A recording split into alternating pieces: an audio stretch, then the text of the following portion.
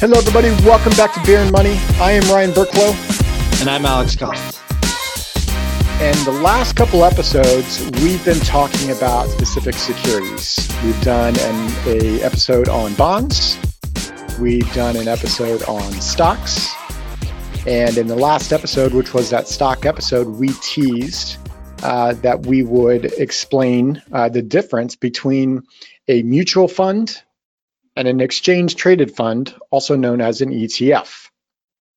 Yeah, should be an interesting episode today, right? So this will be, I think, a rather shorter episode. However, there's a lot of information to unpack here. And so without further ado here, Alex, let's jump right in. Let's define what a mutual fund is first.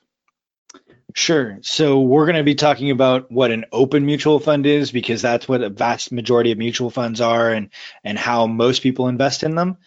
So an open mutual fund it's a basket of goods. You're literally just buying a mix of assets. Most of the time, it picks one asset class, like stocks or bonds, but there are some that are balanced or that own both. It really kind of depends on what the primary objective, what the goal is of the mutual fund, and it'll have that stated.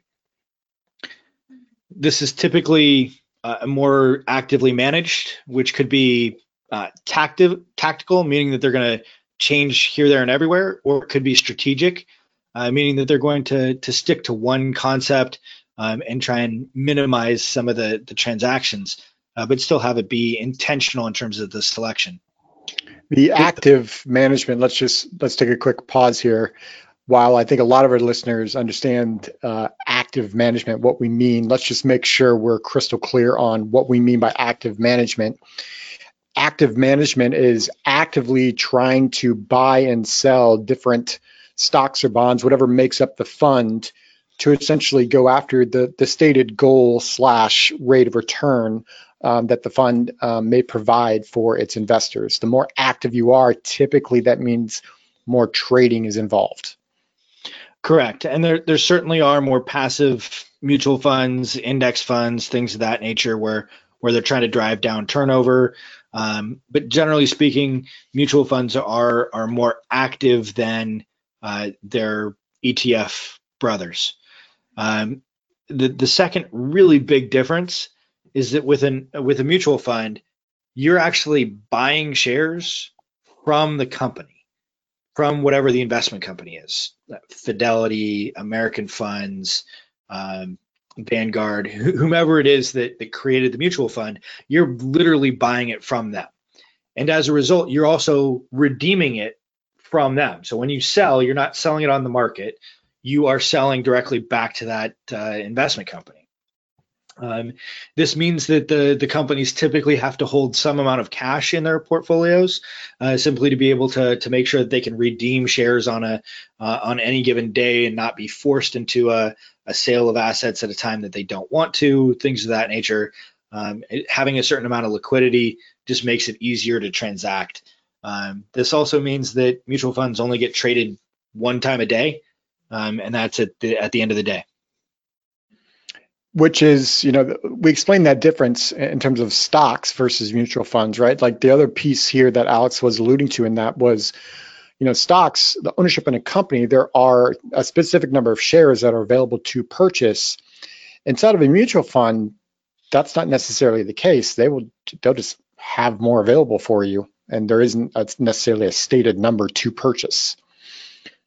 Correct. That whoever's managing the fund would then just have extra dollars that they could use to go buy more stocks or more bonds or whatever they're holding in their fund.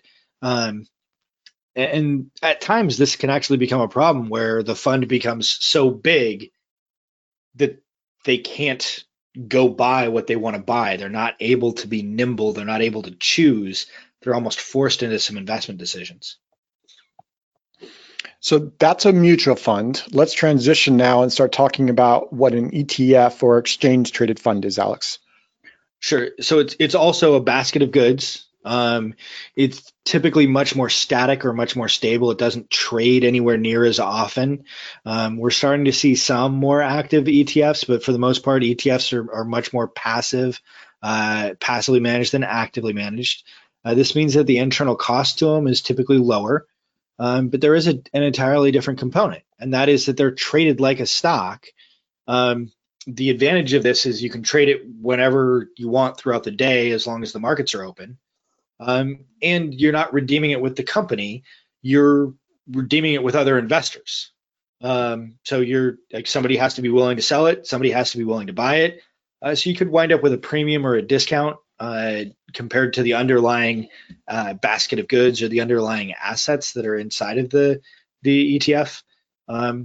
Typically, the internal cost to manage it winds up being lower, but you do wind up with this extra cost to buy and sell. And that starts leading us into like the next conversation, which is like, okay, which one's better and why, right? Yeah, and there are, while the differences seem small, how you invest and the philosophy and maybe your goal of the investments, that's where, and that's really what answers the question that Alex just answered, which is, well, which one's better for me to invest in? There's several questions to answer that we would love to just give you like a straightforward answer, but in the traditional Alex Collins way, we're going to go with it depends. And it depends on a bunch of different pieces, which is interesting. That's what our next episode is going to be talking about, how would you go about choosing whether or not you should be investing in mutual funds versus ETFs? Yeah, so we'll get into a discussion around active versus passive. We'll get into a little bit of a discussion on some of the taxation. Again, mutual funds are typically a little bit more active, whether that's tactical or strategic. We can talk about the difference about that next time. ETFs are typically more passive, so it's not saying you can't invest passively versus with mutual funds, but there's typically a bigger lean towards ETFs with passive investors. And then it depends on what type of account you're using. If you're using a tax qualified account, an IRA, a 401k, something of that nature, it's less important to use an exchange traded fund because the tax advantages involved are a little bit less. You have a little bit more control with an ETF over some of the taxation. Again, that only matters if it's in a non-qualified account. And then so much of it also depends on like, okay, is this a one-time event? Like we've got $500,000 to invest, we're just going to drop it into an investment? Or is it something where we're going to invest $1,000 a month periodically? That's going to have there's going to be a different set of concerns and a different set of costs, and we're going to lean one way or the other depending upon those types of differences. So I'm glad to hear that you've been converted to the it depends family, Ryan. I wouldn't say convert is the right word I'd use, but understand the terminology and put it that way. So look to our next episode after this one, where we're going to be talking more about investment philosophies and answers to those questions that Alex just brought up. But we do have our question of the day for this episode, Alex. Yeah, the question of the day for today is, how did you choose your current investment structure? Stock, mutual fund, ETF. How did you select it, and what was your thought process behind that? So head over to beerandmoney.net and answer that question. If there's a topic that you want Ryan and I to discuss in future episodes, drop us a line there. And if you're interested in having a 30-minute conversation with either myself or with Ryan, you can request it there as well.